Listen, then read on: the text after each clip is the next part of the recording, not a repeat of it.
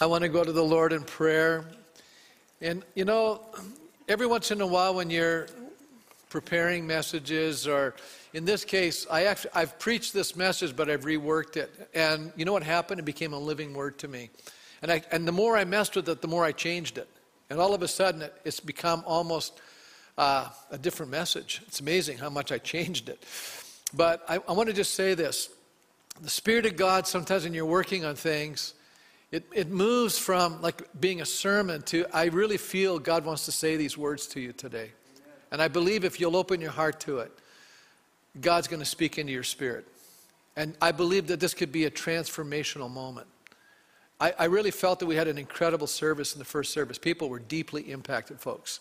Great response. So let's open our hearts to what God wants to say to us, not only collectively, but also individually. Father, I thank you that we are gathered in your name and that you are with us. I believe, Holy Spirit, that you want to speak profoundly and powerfully into our lives. You want to speak to the broken places, the wounded places, the places where we have been confused and perplexed.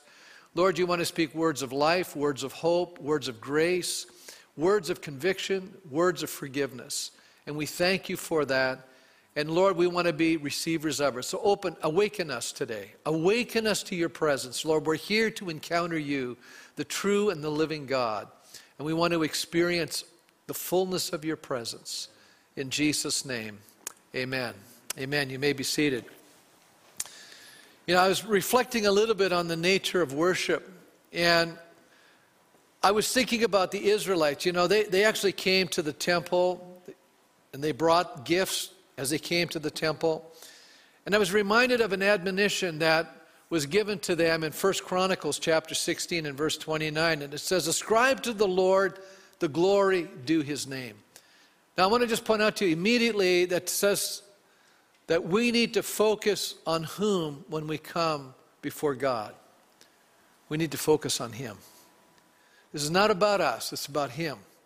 And I believe sometimes as Christians we make the focus in the Christian experience about us rather than upon God. And it gets us into all kinds of trouble. It says, ascribe to the Lord the glory due his name. Bring an offering and come before him. Worship the Lord in the splendor of his holiness. In other words, it's something he does inside of us that changes us so that we become like him. We become holy even as he is holy. Tremble before him, all the earth. The world is firmly established. It cannot be moved. Let the heavens rejoice. Let the earth be glad. Let them say among the nations, the Lord reigns. And I want to just make this declaration.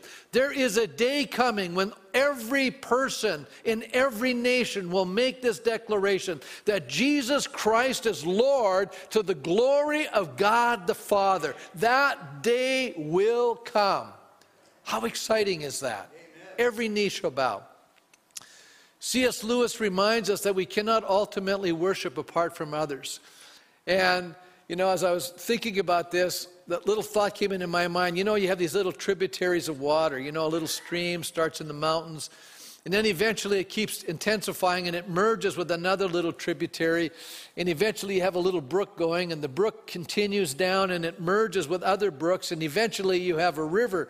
And that river eventually merges with other rivers until you have a mighty river.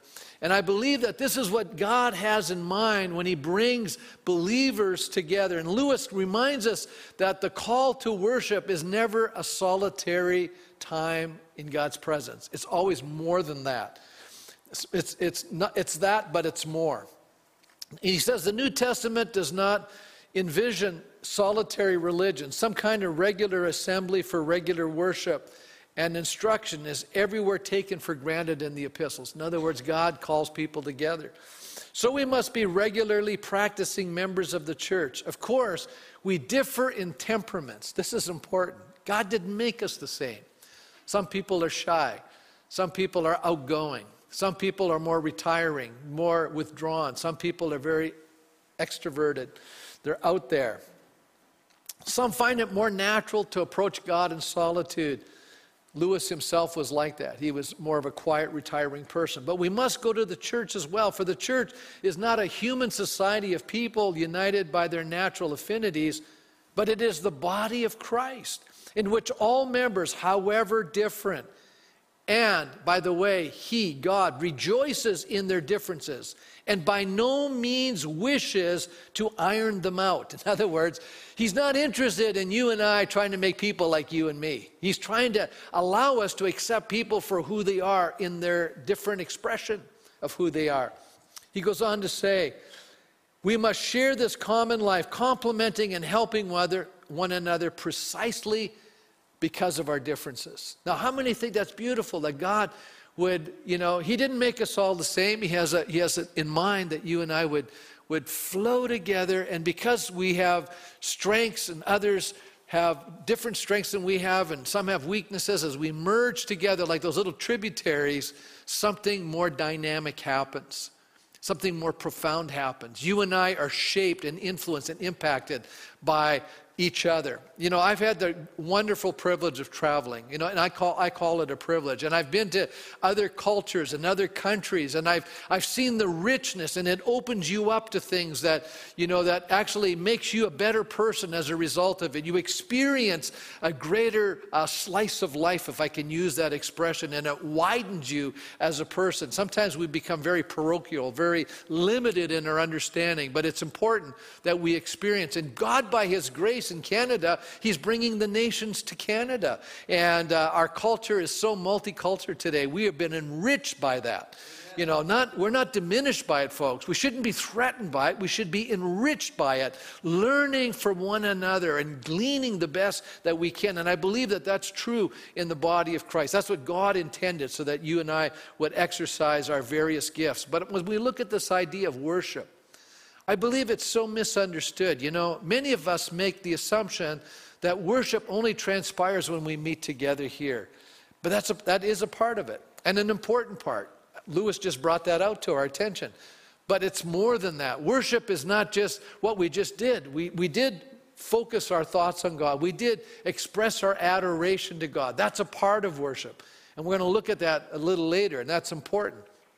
But we also recognize that worship extends into our life. It extends into the days that we're living away from the facility. Monday and Tuesday and Wednesday, we're still called to be worshipers. Worship is ultimately an attitude that we carry within us. We are either a worshiper or we're not, or we diminish our worship by some of our behavior, if I can say it that way. I believe worship is the grid that we're seeing life through. What do I mean by that? Well, are we filled with gratitude and thanksgiving as we see the life through the lens of a loving God? In other words, do we have such a revelation of God in His love and goodness and grace that we're looking through those lenses and we're interpreting all of life through that lens? It's affecting how we're relating to people. Or are we looking at life through brokenness, and our hearts are filled with hurt and bitterness and anger at how life is being played out differently than what we want or expect? And that which captures our affections and which we put our trust in and desire for become actually the objects of worship in our lives. And so sometimes we think, well, I worship God, but the reality is our life is telling us differently. We're pursuing something, and that becomes our worship. We're going after that. We're giving our lives towards that, and it becomes an idol, a little God, and we're actually in reality worshiping that. Thomas Carlyle said, worship is actually transcendent wonder. Here we are celebrating Thanksgiving this weekend. It's important to understand that the nature of a thankful heart is really one of the truest expressions of worship. That when I walk around day to day, I'm filled with gratitude and thanksgiving. I'm actually in a state of worship. And you are in a state of worship when we live like that. We're worshipers. That's what it's about. And God wants us to live with that kind of heart and that kind of attitude. So I raise these questions. Are our hearts filled with deep gratitude towards God? Are we rejoicing over His amazing grace in our lives? Are our eyes lifted upward to God, regardless of the trials that we currently face? I love that psalm. It says, I lift up my eyes. Where does my help come from? My help comes from the Lord. You see, what happens in trial is we're tempted to look at the problem. Isn't that true? We always are drawn to the challenges that are before us. And I'm not suggesting we pretend they don't exist. I'm not suggesting that. But I am saying that when we make that our focus and we lose sight of where our help comes from, then we end up moving away from a state of worship. We move away from being filled with gratitude. We move away from a state of thanksgiving and celebration. And we end up becoming ensnarled by the problem, and it begins to drag us down. And my prayer today is God's going to lift us up. He's going to lift us beyond our troubles and beyond our problems, because when we have an encounter with God, it changes something inside of us. And so in Psalm 95, I want us to turn there. I want to just read through the passage here really briefly, and then we're going to look at these verses. It says, "Come, let us sing for joy to the Lord. Let us shout aloud to the rock of our salvation. Let us come before him with thanksgiving and extol him with music and song." See, we've already done that. "For the Lord is the great God, the great King above all gods. In his hand are the depths of the earth, and the mountain peaks belong to him. The sea is his, for he made it. His hands formed the dry land. Come, let us bow down and worship. Let us kneel before the Lord our Maker. For he is our God, and we are the people of his pasture, the flock under his care." You know, earlier I thought this would be a great ending to the psalm, but it doesn't end there, because worship continues on. We're going to learn a little bit more intently what hinders worship, or what happens when we don't worship rightly, and how we get overwhelmed by trial and temptation. It says, "Today, if only you would hear his voice. Do not harden your hearts as you did at Meribah, as you did that day at Mesa in the wilderness, where your ancestors tested me. They tried me, though they had seen what I did. For 40 years I was angry with that generation. I said, they are a people whose hearts go astray. They have not known my way, so I declared on oath in my anger, they will never enter my rest." Psalm 95 really has three movements to it, and we want to look at that today. And I want to just look at the essence, the elements that actually reflect the essence of what true biblical worship is. And the first one is an expression of rejoicing. Now, I alliterated it. That means I've started the letters with the same words with the same letter. But really, this idea of rejoicing is an idea of celebration. It's the idea of being filled with gratitude and thanksgiving. That's where I'm getting this idea that, worship, the heart of it is thanksgiving.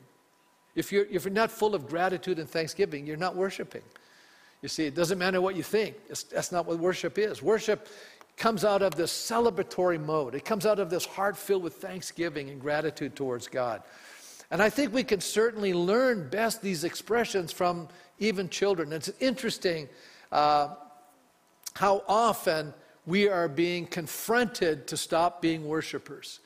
That's why sometimes the enemy allows, he will attack us in certain points. Or God allows trials to come into our life to see what's going on inside of us, and we can see what's going on inside of us. How do we overcome these kind of pressures in our lives, the kind of pressures we're experiencing right now in this day?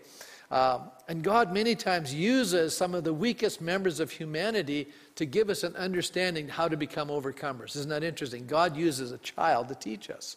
In Psalm 8 in verse 1, he says, "Lord, our Lord, how majestic is your name in all the earth. You have set your glory in the heavens." So now he's lifted us up. But then in the next verse he says, "Through the praise of children and infants, you have established a stronghold against your enemies to silence the foe and the avenger." I thought, this is such a unique contrast between verse 1 and verse 2. And I was looking at it, and then I decided, I'm going to read a few commentators and see what they say about it. And Derek Kidner says this: "With all of heaven and earth proclaiming," I don't have it on my PowerPoint here, but "with all of heaven and earth proclaiming God in verse 1, the rising discord of foes or enemy or avenger presents a challenge which God will meet with what is weak in the world." Haven't you noticed God uses the weak things of the world to confound the strong? Doesn't God sometimes use the foolish things of the world to confound the wise? Isn't that an amazing thing? So here God is going to use the weakest thing, the child, the undeveloped. And he uses the immaterial, the speaking, the mouth. And then he uses the immature, the child. And then we see an example of how God does this in the life of Jesus. Now remember when Jesus is walking down to Jerusalem on Palm Sunday, and the religious leaders are upset because the people are praising Christ. Remember that? And they say, tell your disciples to stop this, this worship, basically. And Jesus says, if I tell them to do that, even the stones will cry out.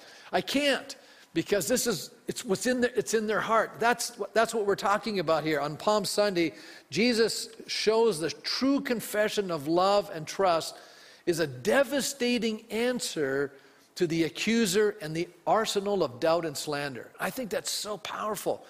What's the application? What's Kidner trying to bring out to us? Well, simply this, that when you and I learn how to love and trust God, we're defeating the challenges that are coming against our soul. Do you realize that when you can sing God's praises in an hour of darkness, that is a powerful expression of trust, and that overcomes the work of the enemy that he's trying to accomplish in your life in that time of testing. That's why we need to learn how to praise God at all times, in every situation. It's so critical. In Psalm 95, we find several ways in which we ought to come to God. The psalmist exhorts us, he says, worship, really, come let us worship and sing. Let us come before him. Worship begins by coming into the presence of God. It's an invitation. Come into my presence, God's saying. And we have heard that invitation. You've heard that invitation today. You've come into his presence. Even if you're live streaming, you've made a decision, I'm going to come into the presence of God. But we find that the coming must be with a certain amount of delight and excitement. We have to be more prepared, I think, when we come to celebrate Christ. There needs to be an excitement. There needs to be a joy.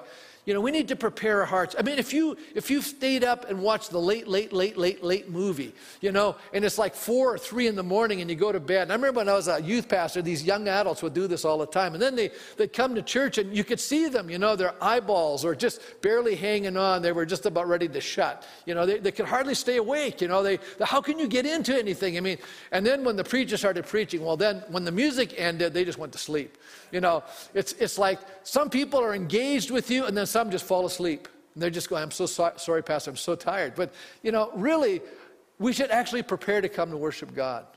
See, I don't think we think this way, but maybe we ought to reconsider how we prepare on Saturday nights for Sunday morning or Sunday night. We should come prepared. We should come to prepare with an excitement. Man, I'm coming to meet the King of Kings. I mean, how many here, if you were going to meet a celebrity and you knew you were going to meet him the next day, you'd be pretty excited. How many here might be a little excited, and you'd probably get yourself a little bit prepared to have that meeting? You'd probably, think about all the things that you'd want to make sure you did or didn't do or said or didn't say or all the rest of it. But isn't that what we're doing here today? We're coming into the presence of the Most High God, and there should be some excitement. He says, come, let us sing for joy.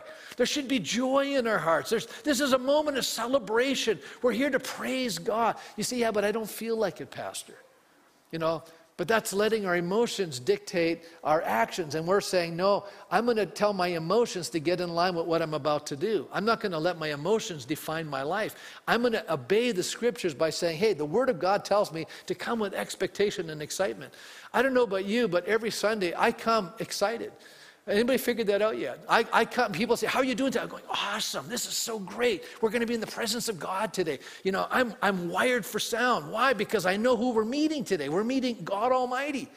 I mean, this is better than presidents and royalty. I mean, this is, it would be kind of fun to meet some royal people. Sure, that's great. But when you're meeting the King of Kings, isn't he the ultimate royalty? Yeah, that's amazing. We have that privilege today. So then this is interesting. Robert Shannon says, one of the most conservative of Jewish sects is the Hasidic Judaism. And they're so devoted to ritual and custom, but surprisingly, joyous dance is a part of their expression of worship. And their founder said this, to be sad is a sin. Wow, that's strong. I said to myself, probably too strong, not quite biblical, I said, that's too strong of a statement. But the idea behind the expression is simply coming into God's presence. That should bring joy to our hearts. In the presence of the Lord, there's what? Fullness of joy. Now, that does not mean that we're not struggling with some things. And we'll get to that in a moment. As a matter of fact, Psalm 34 says, I will extol the Lord when everything is going good in my life. Well, it doesn't say that. It says, I will extol the Lord at all times. His praise will always be on my lips. Yeah, but I just lost a loved one, Pastor. I'm lamenting. Yeah, but it doesn't change what we need to do here. It says, even though I'm sorrowing, I can still have joy. Even though I'm going through difficult times, I'm struggling with mental anguish today, I can still praise God. I can praise Him in spite of my emotions right now. That's a very powerful thing to do, and I'm going to show you what happens. Paul, I think, picks up on this idea when he's writing to the Thessalonians. He says it this way, be joyful always, pray continually, and give thanks in all circumstances. Notice he did not say for all circumstances, but in all circumstances, we're to give thanks. There needs to be a lens at which I'm looking at life through. And the lens is simply this. I know who God is. I know that God is good, and I know that God is loving, and I know that all things are going to work for good to those that love Him. So I can have this a great confidence in God's grace that no matter what's happening around me, even though it seems to be going backwards right now, I can still be thankful. I can still be filled with gratitude. I can still be filled with joy. And I can still have a hope in God that transcends my outward circumstances. He says, this is God's will for you in Christ Jesus.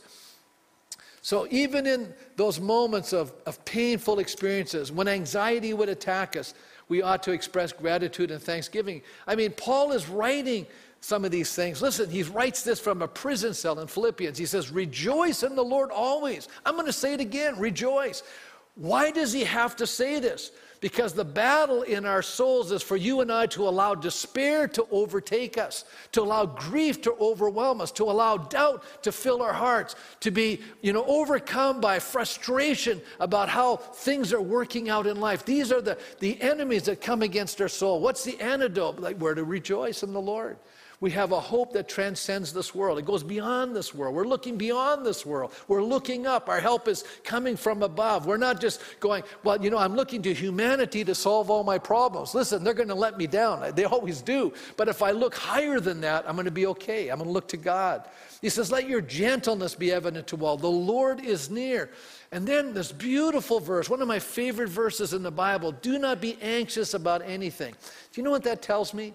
It tells me that all of us sometime in our life will have mental anguish.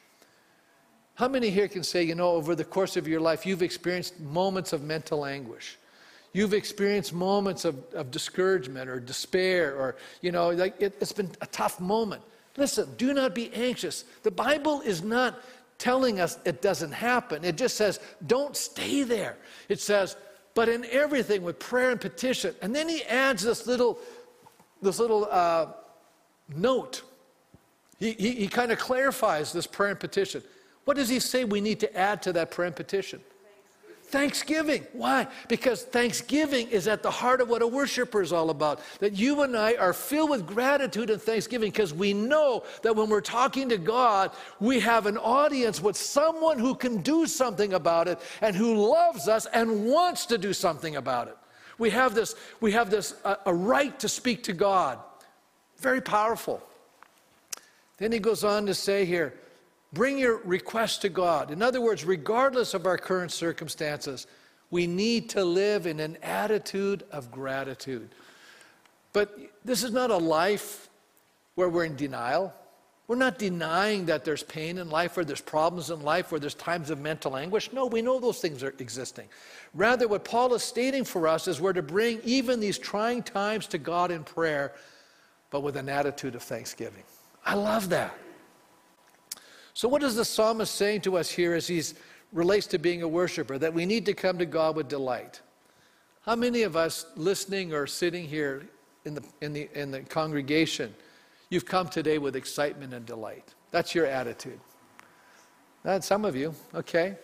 I'm hoping that next week you'll all figure it out and go, boy, I'm coming to church that way. I'm coming to church with the right attitude. I'm going to get in on what God wants to lay down.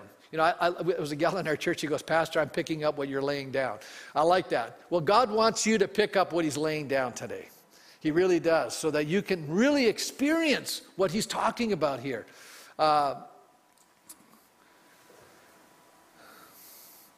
I think the enemy wants us to fix our minds on our problems. How many think that's true?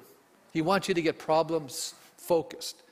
And I'm not saying that you can't think about your problems. What I'm saying is that's not the only thing you're doing. I want you to think beyond your problems. I want you to look up and say, okay, God, we're in this together. We've got a problem. You know, I'm putting my trust in you. I belong to you. I am yours, and so we're in this together. What are we going to do about this? That's the way we need to talk to God. How are we going to handle this? Let's partner with God in these situations. And you know what? God's a good partner. He's a very good partner. He's got more resources than I've got, and he's got ability to do things that you and I don't have. So I think true worship connects us to God. It looks to God. And in that moment, it sees God and it gains a proper perspective of the problem. How many know that one of the things we tend to do with our problems is make them bigger than they are and make them more insurmountable than they should be, right? And so what we need to do is look to God and say, God, this is nothing for you. It's a big deal to me, but it's minor for you. I just want you to know, can you handle the minorness of my problem? Because for me, it's a big deal down here. You know, I think God likes that. When we're in His presence, in this attitude of worship, we find hope. I love that. That's the outcome of meeting with God. You know, Zechariah promises us that many of our difficulties cannot be solved on a human level. And he says something very profound in chapter 4. As a matter of fact, he says many times it takes God Himself to solve the problem for us. Not by might, he says. Not by power, but by my Spirit, says the Lord Almighty. I love that verse. Many times God changes my problems by changing me and my attitude. Anybody have that experience?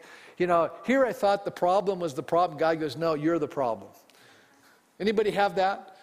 Yeah, the problem's not the problem. You're the problem. Change the attitude and you don't have the problem. I mean, the thing doesn't disappear, but you have a whole new outlook on it, and you start living and you go, wow, I'm free from this thing. This is no longer defining my life anymore. It didn't go away, but I'm living in freedom now. I'm living in joy now. I'm living in peace now. I've not allowed it to define my life anymore. It's no big deal. I've learned those beautiful 4 little letters that I taught Rachel when she was a little girl, and she wanted to know everything we're going to do on our vacation.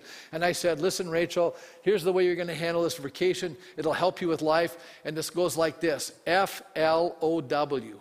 It spells flow. You know, we've prayed, we've asked God to direct us. Whatever comes our way today, God is just going to lead us. And don't let any of these turbulent things that come along distress your soul. And you know, I had to use those 4 little letters a few times on this vacation, right, Patty? I had to say to her, listen, dear, I'm going to give you 4 nice little letters that are going to help you right now. F-L-O-W. And we laughed because she knew exactly what I was trying to say to her. And you know what? It worked out really good. It works out so good because God was in it. God is in everything. He's even in our difficulties. He's even in our interruptions. He's even in our delays, folks. We just need to learn how to trust Him. But I like what Zechariah says a little later. He says this: what are you, mighty mountain? Before Zerubbabel, you'll become level ground. Do you know the Bible uses a mountain as an image of problems? Remember, Jesus is telling us about prayer. He said, if you pray, you can say to this mountain, be thou plucked up and removed and cast into the sea. Now, I don't believe he's speaking. Some people think he can do it, literally. I think he was speaking more metaphorically there. That's my opinion. I think he's basically saying, those mountains that are before you that seem immovable to you, they're not to God. And you can say to God, listen, there's a mountain before me, and I believe that you can remove it and make it a level ground. Does anybody here have a mountain before you that needs to be removed? I'm sure there's a few of us. Isn't that great that you can come to God and say, Lord, I ask that you'd move this mountain. And God is going to do something. He'll either change you or He'll change the circumstances that you're in. Now, it's interesting to me, as I was looking at this subject of worship, I read an article years ago by a pastor by the name of Eugene Peterson. Anybody ever heard of Eugene Peterson? He wrote a translation of the Bible called The Message. So they're interviewing Eugene Peterson, and I think this is powerful because it'll speak to the moments that we're in. And he says, now, today people come to pastors for help with addictions, abuse, incest, and other complex problems that didn't seem as common a generation ago. What can a pastor do for someone that a mental health provider cannot? It's an interesting question, okay? But I love what Peterson says. He said, I guess I want to question the premise. Do pastors face more difficult problems today than in previous generations? And this is what he said. I know that this is a mixed up, difficult, damaged generation. But it's arguable that the main difference today is not how much people are hurting, but how much they expect to be relieved from their hurting. Well, that's a very profound statement right there. See, we have changed our expectations over time. We expect far more today. That's why we live with greater disappointment. He said the previous generations suffered, or centuries suffered just as much. In fact, probably much more. Just think of all the illness, death, and childbirth, infant mortality, plagues. The big difference today is that we have this mentality that if it's wrong, you can fix it. You don't have to live with any discomfort or frustration. And I'm agreeing with Eugene Peterson. I think there are things we have to live with that are frustrating, and they are discomforting, and they're designed to do something in our lives. It's like, you know when you want to create a pearl, do you know how that happens? It's inside of a shell of a clam, and it's the little clam there is being irritated. And he's, battling against the irritation, and it's creating something inside of him. How does God create character inside of us? I mean, if he just let us drive through life, no inconvenience, no delays, no nothing. Everything goes our way. You know what happens? We become very shallow people. But so God wants to develop something inside of you. He's going to let a few bumps hit us, a few delays, a few frustrating moments, some things that challenge you to develop as a person. He goes on to say, so the interviewer goes, well, what do you do then when a parishioner assumes you can fix his or her problem? He says, you have to take a step back and ask, why am I a pastor? What's my primary responsibility to this congregation? The most important thing a pastor does is stand in a pulpit every Sunday and say, let us worship God. You say, why is that important? If that ceases to be the primary thing I do in my energy, my imagination, and the way I structure my life, then I no longer function as a pastor. I've picked up some other identity. I cannot fail to call the congregation to worship God, to listen to His Word, to offer themselves to God. Worship becomes a place where we can have our lives redefined for us. And isn't that what happens on Sunday after Sunday? That you have the opportunity to come into God's presence and to have your life redefined. To begin to see things from a different perspective, to get God's vantage point rather than humanity's vantage point, which is always quite interesting. Lots of grumbling, lots of complaining, lots of blaming, lots of frustration over here. But when you look at God's vantage point, you go, hey, God cares about me. God loves me. God can overcome these problems in my life. Lots of interesting things. It's a redefinition of how we're living life. He says, if we're no longer operating out of that redefinition, the pastoral job is hopeless. Or if not hopeless, it's a defection. I'm moving away from my calling, he says. I've quit my basic work. So then he goes on, the interview says, well, my guess is that the average person coming from pastoral care doesn't understand that. And he says, you're right. In large part, North American leaders of the church have advertised the church is how to get your problems met. Come and we'll show you how to be successful in your life and family. Meet a lot of good friends. They've abdicated this primary call to worship in an attempt to satisfy the consumer. So they've shifted away from what it's all about. What's happened is the church has made it about us rather than about God. And the moment you and I make life about yourself rather than God, you're in trouble. You don't even know it. We need to redefine our lives and say, my life, it's not about me. What's the main purpose of life? The main purpose of my life and the main purpose of your life as a child of God is to bring glory to God. It's not about what's in it for me. It's about what I can do to help people see who God is through my life. That's what it's about. We need to help people understand that. So then he basically says, so what should pastors promise people? Again, I love Eugene Peterson. I'm not sure pastors or the church are in the business of promising anything. That's not what we're called to do. We are called to be witnesses. We're called We're to call people to discipleship. We're to engage in the formation of spiritual life and Christian character. There's an element of promise in the nature of the gospel, but it's usually so different from what people expect that they don't see it as a promise. So what is my business? If I enter into the human potential business, I've lost my calling. The psalmist moves on to give us the reasons why we ought to worship. The first one is simply based on who God is. God is worthy of worship. The word worship actually comes from the root word worthy. God is worthy. Listen to what the psalmist says in verses 3. For the Lord is the great God, the great King above all gods. In his hands are the depths of the earth, and the mountain peaks belong to him. The sea is his, for he made it, and his hands formed the dry land. Now, I want you to notice back in verse 4 there, it says, in his hands are the depths of the earth, and the mountain peaks belong to him. Now, notice there's a contrast between depth and height. You know what this is in the Hebrew language? It's called a merism, M-E-R-I-S-M. Merisms are when you basically take the exact opposite, and what you're saying is, and it includes everything in between. It's like when we talk about Jesus as the Alpha and the Omega. The first letter of the Greek alphabet, the last letter, and he's everything in between. So it's not like he's this and that. No, he's everything. He's all-consuming. We need to know this. The expressions of the depth of the earth to the mountain peaks is a merism. The psalmist points to God's greatness above all the idols that humanity worships. You see, whatever you're pursuing after and idolizing is an idol to you. It's false worship. You know, I'm going to say this. The real battle in this world is about who you will worship. You see, go back to the temptation with Jesus in the wilderness. What was the temptation? If you are the Son of God, worship me, Satan says.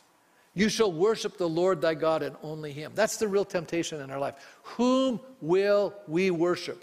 We will worship something. Every human being is worshiping. We're all worshipers on this planet. Many people are worshiping false things. They're worshiping popularity. They're worshiping success. They're worshiping, other people. They're worshiping all kinds of stuff. God's calling us to worship himself. Let me move on to the second element regarding the nature of worship. And it's an attitude of reverence. In true worship, celebration, gratitude, thanksgiving eventually turns into awe, reverence for God, humility. That's why I believe humility is one of the marks of Christian maturity. We're in a state where we realize how little we are in relationship to God, how limited we are in relationship to his unlimitedness, if I can say it that way. And one of the ways we express it is by bowing down. One meaning of worship is to prostrate ourselves before God. Notice what John does in the book of Revelation. Here's a person that walked with Jesus on the earth, but when he sees Jesus in his exalted state, it says, when I saw him, I fell at his feet as though dead. He's in a state of worship. Psalm 95 says, come, let us bow down in worship. Let us kneel before the Lord our Maker. For he is our God, and we are the people of his pasture, the flock under his care. Is that amazing? Think about it. Really, the second reason that the first reason is simply that because of who God is. The second reason is because of who we are in relationship to God. He is the maker.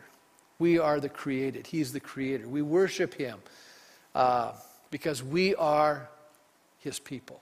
We are his covenant people. I'm skipping a few things here. It's okay. Let me move on to the third element that reflects the essence of worship. It's our obedient response. Now, I want you to notice, we have to have a sense of wonder about God. He's transcendent. He's beyond us. I know we focus in on Jesus, and Jesus speaks of the nearness of God, but God is also transcendent. It means he's above and beyond anything you and I can fully comprehend. He's eternal. He's unlimited. So it should bring an awe in our lives. It should bring humility into our hearts. But then we move on here, And I used to not like this part of the psalm. I thought, oh, I love these first 7 verses. They're so great. But then all of a sudden you have this shift.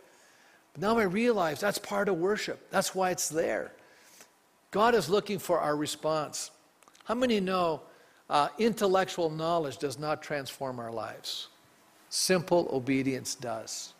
You see, it's application of the Word of God that's going to change you. So let me say it to you this way. When you and I leave this place, we haven't fully worshiped yet. Can I say it that way? Like you've come into the house of God, you've sang praises and adoration to God, you've heard the Word of God, to you. Hopefully there's been a sense of, wow, I'm in God's presence. I'm with God's people. But now I'm hearing God speak into my life individually. And He's speaking to me specifically. It's a living Word. I've read this text many, many times, but, for some reason, it just came more alive to me in the last 48 hours. Just really came alive to me. Listen what it says in Psalm 95, 7b. Today, if only you would hear His voice. Now, I want you to notice something. He's going to quote something that happened in the book of Exodus. That's in the past. Now we're in the Psalms, which is a lot later on in human history. But the book of Hebrews is going to quote these verses.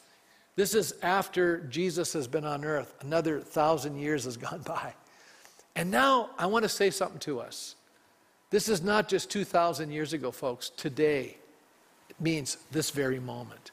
This means October the 10th, 2021, God is speaking into your life. Today, if only you would hear His voice, it says, do not harden your hearts.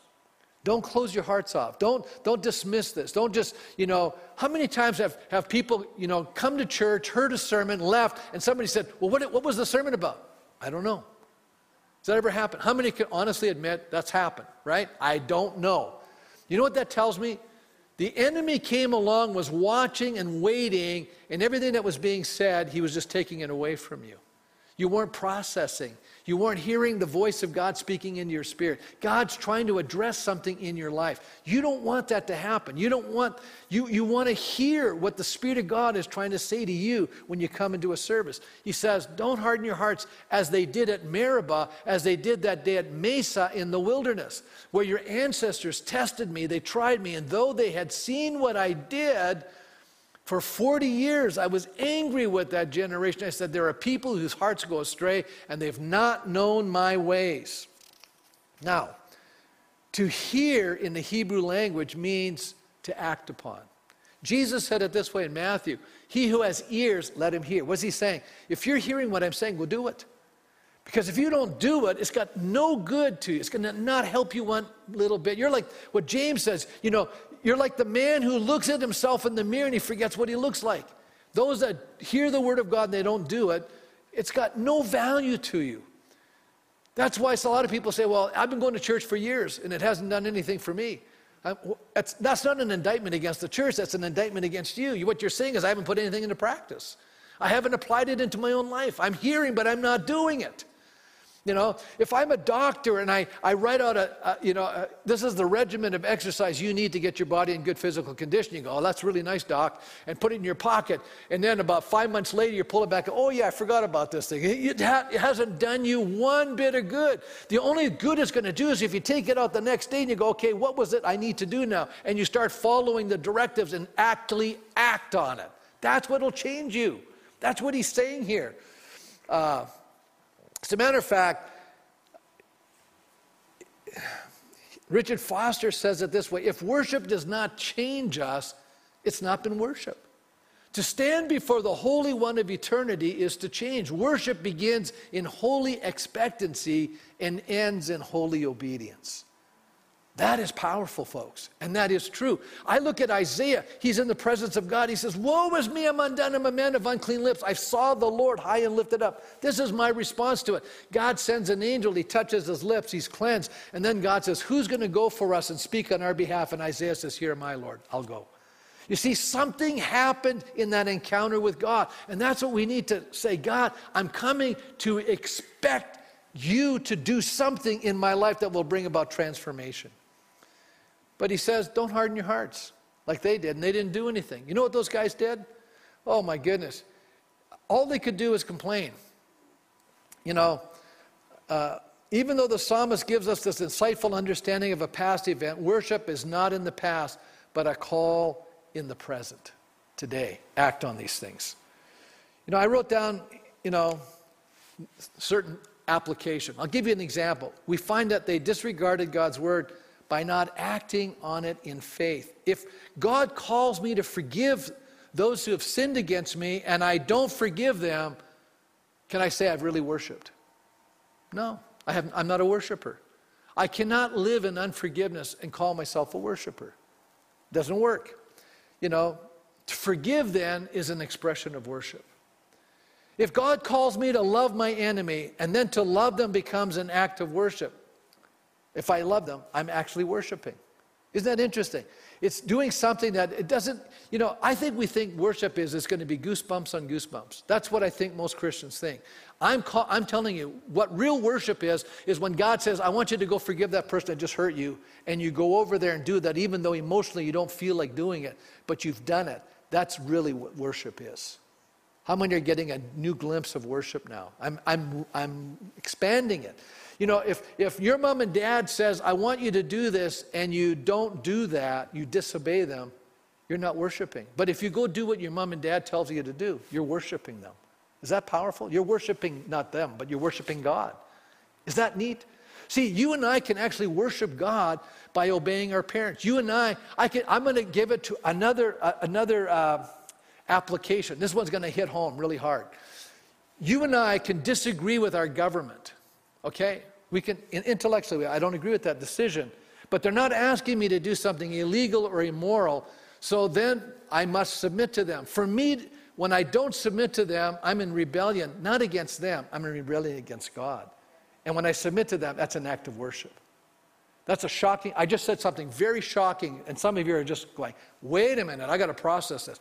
Let me help you process right now, because I want you to think about the Israelites. Just think about them for a minute. They're going through the wilderness. Everybody knows the story. They've been delivered from slavery. Remember that? Out of these great miracles. They get into the wilderness, and what are those guys doing? Cloud by day, fire by night, and they're all upset. They're wandering around, and God's supernaturally providing manna in the wilderness, and all they can do is complain. How many have read the book of Numbers? All they're doing is whining and complaining. How many know that's true? Always complaining. They're complaining about the food. We want to go back to Egypt. We want leek, cucumbers, and onions, Where's Moses gone? I'm tired of this manna. Manna in the morning, manna at noontime, manna at supper time. Manna, manna, manna. Why? What is it? That's what manna means, by the way. What is it? I'm tired of this food that God's sending, I've tried to bake it, fry it, whatever it is, but, I'm just fed up of it. They're complaining all the time. And what they do eventually is the Bible says, I read it to you, but here's how the book of Hebrews says it. So I declare on oath in my anger. Isn't that interesting? That's Psalm 95:11. That word anger there, in some translation, is disgust.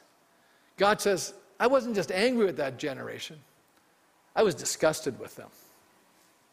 Why was God disgusted with that generation? Because all they did was complain and blame and get frustrated, and they were upset all the time. They were not worshipers, folks. They didn't have gratitude and thanksgiving in their heart. That's why they got into trouble. They didn't enter into the promised land. How many know that's true? And it's a warning. So now in the book of Hebrews we say, so as the Holy Spirit said. Well, wait a minute, I thought the psalmist said that. No, the psalmist did say it, but it was the psalmist inspired by God, the Holy Spirit. As the Holy Spirit says, today, if you hear his voice. So now it's not the psalmist saying it. It's not the book of Hebrew saying it, the writer. It's God, the Holy Spirit saying it. If you hear his voice, do not harden your hearts as you did in the rebellion during the time of testing in the wilderness, where your ancestors tested and tried me and for 40 years saw what I did. So I declared on oath and in my anger, they shall never enter into my rest. That is why I was angry with that generation. I said, their hearts are always going astray, and they've not known my ways. Okay, I already quoted that. But then he adds this, verse 12 in Hebrews chapter 3. See to it, brothers and sisters, that none of you has a sinful, unbelieving heart that turns away from the living God. Wait a minute. Do you mean when I don't do what God says, I'm actually turning away from God? The answer is of course. That's exactly what he's saying. And it's a state of unbelief that's causing that to happen. Now, our disobedience is actually a reflection of the condition of our heart. Now, can I ask you a question? You know, how many feel like the Israelites had it tough in the wilderness? Most of us go, well, they're just whiners. Okay, let me ask a different question. How many feel like we have it tough now that we're living in COVID? Well, every hand is up now. We're all frustrated by that. It's the same thing. It's the same exact thing. That's what I'm trying to point out to you guys. Think about this for a minute. You know, if we're walking around, you know, grumping, blaming, criticizing, complaining, are we any different than the Israelites in the wilderness? Not one iota. Let me just tell you something. This whole thing with COVID, who brought it to this planet? Well, see, it depends on your theology. Good biblical theology says, well, obviously God's allowed this to happen for a reason. And why is it taking so long? You know, God looks at Canada. I was just on the eastern part of Canada here this last week. You know what he's looking at? Here's a nation that's turned its back on him. There's no question in my mind as Canadians, we have really turned our back on God. How is God going to get our attention? He's grabbing our face right now and he's pulling us right to him and take a good look at me. I'm allowing this to happen in your life. How are you going to respond to this? And this is really revealing to you where you're really at. Because I think a lot of people thought they were these great worshipers are finding out they're not really worshipers at all. We weren't living with a heart filled of thanksgiving and gratitude. We were enjoying life and all its blessings. But now that we had some things taken away from us, now we're all upset. That's interesting. Let me point out what happened at Rephidim. This is found here in the book of Exodus. And I'll close with this. I know I'm a few minutes over, but this is important to say this. The whole Israelite community set out from the desert of Sin, traveling from place to place as the Lord commanded. Who's leading this expedition?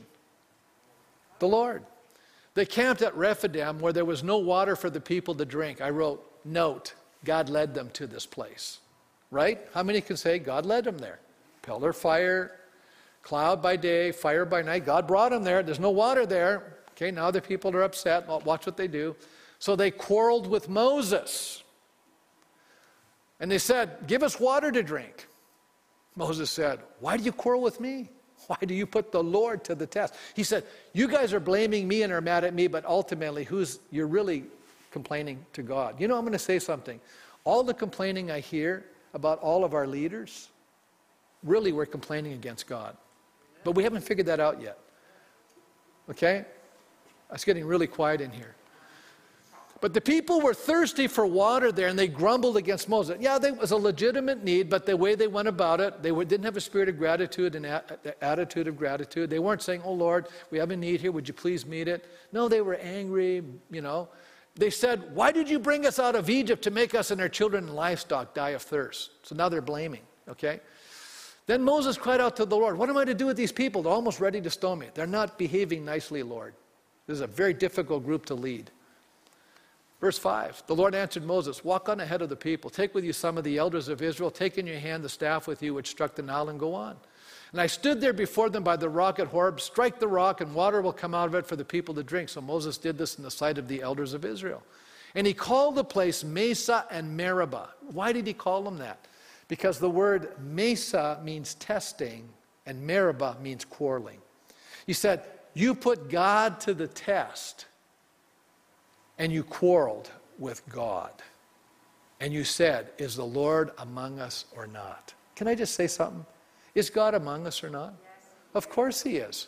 Jesus said, I will never leave you nor forsake you.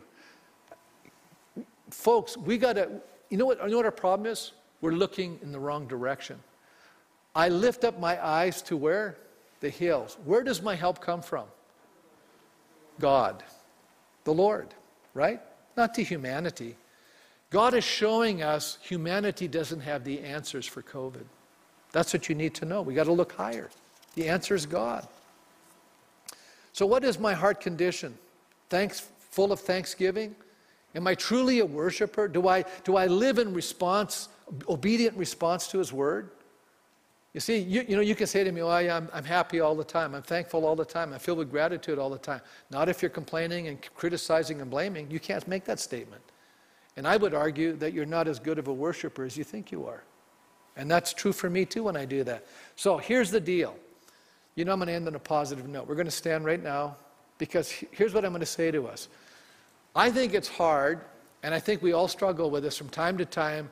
We do criticize, we do blame, and we are unhappy. I'll give us, and it's true of all of us, including myself. I'm not taking myself out of the equation. That's why you're here today. Teach me your way, Lord, that I may rely on your faithfulness, and give me an undivided heart that I might fear your name. Because James says when we are tossed to and fro by every wind, we're double-minded, and we become unstable. We want to be people of stability. See, I really believe this is a moment of opportunity we've never had before, brothers and sisters in Christ. This is a moment in an hour of crisis when people around us are struggling and for answers, and they don't know where to turn. And you know what? Some of us have been listening to the whining and the complaining, and we've joined that crowd. But listen, you and I should be the people that are walking with hope, with peace, with joy, with gratitude, with thanksgiving. Our eyes are lifted up. We're looking to God for the solution. And when people from this side see the peace, the joy, the hope that's inside of our souls, we'll be like those little stars shining in the darkness of night. And they will be saying, how can you have such hope in an hour like this? And we are able to say, because my faith and hope transcends this world. And even though everything around us is shaken, there's a kingdom that does not shake. And that you and I have our trust in the Lord Jesus Christ. What a witness to this darkened, broken, hurting world. But if you and I continue to, join the crowd that's complaining, whining, and crying, we're going to sound just like them. That's my great fear. And so I'm going to pray today. I said, Lord, could you unite our hearts? And even though we have different temperaments and maybe we see things differently, let us be like those little tributaries as we're coming together, forming that mighty river. Isn't that a beautiful thing? That's why we come to the house of the Lord. That's why we hear the word of the Lord. Today, if you've heard God's voice, do not harden your hearts. Do not harden it. Don't think that you've worshiped unless you put this into practice. You've applied it. It's real simple. If you've met the living God, He will change you, your heart. He will change you. And that's what brings about transformation. So, Father, as we stand in your presence right now, and with every head bowed, maybe some of you here today say, Pastor, God's speaking to me right now. I don't want to harden my heart. I have to confess, I have complained, I have blamed, I've been frustrated, I've been angry, I've been upset. That's you. Raise your hand right now. Just say, yep, that's me. But you know what? I don't want to stay there. I don't want to camp there. I want to be full of joy. I want to be full of hope. I want to be full of gladness. I want to be a blessing in a time of challenge and difficulty. I want to reveal Christ to people in this hour. So, Father, I just thank you. Do a mighty work in our hearts. Do a mighty work in our hearts, oh God. Help us, Lord, to be the light in a world of darkness, in a world of confusion, in a world of heartache, in a world that's grieving, a world that's losing a sense of control, but we've never been in control, Father. Lord, may our eyes be fixed on you, Lord. Help us, oh God, to reflect you in Jesus' name. Amen. God bless you as you leave this morning.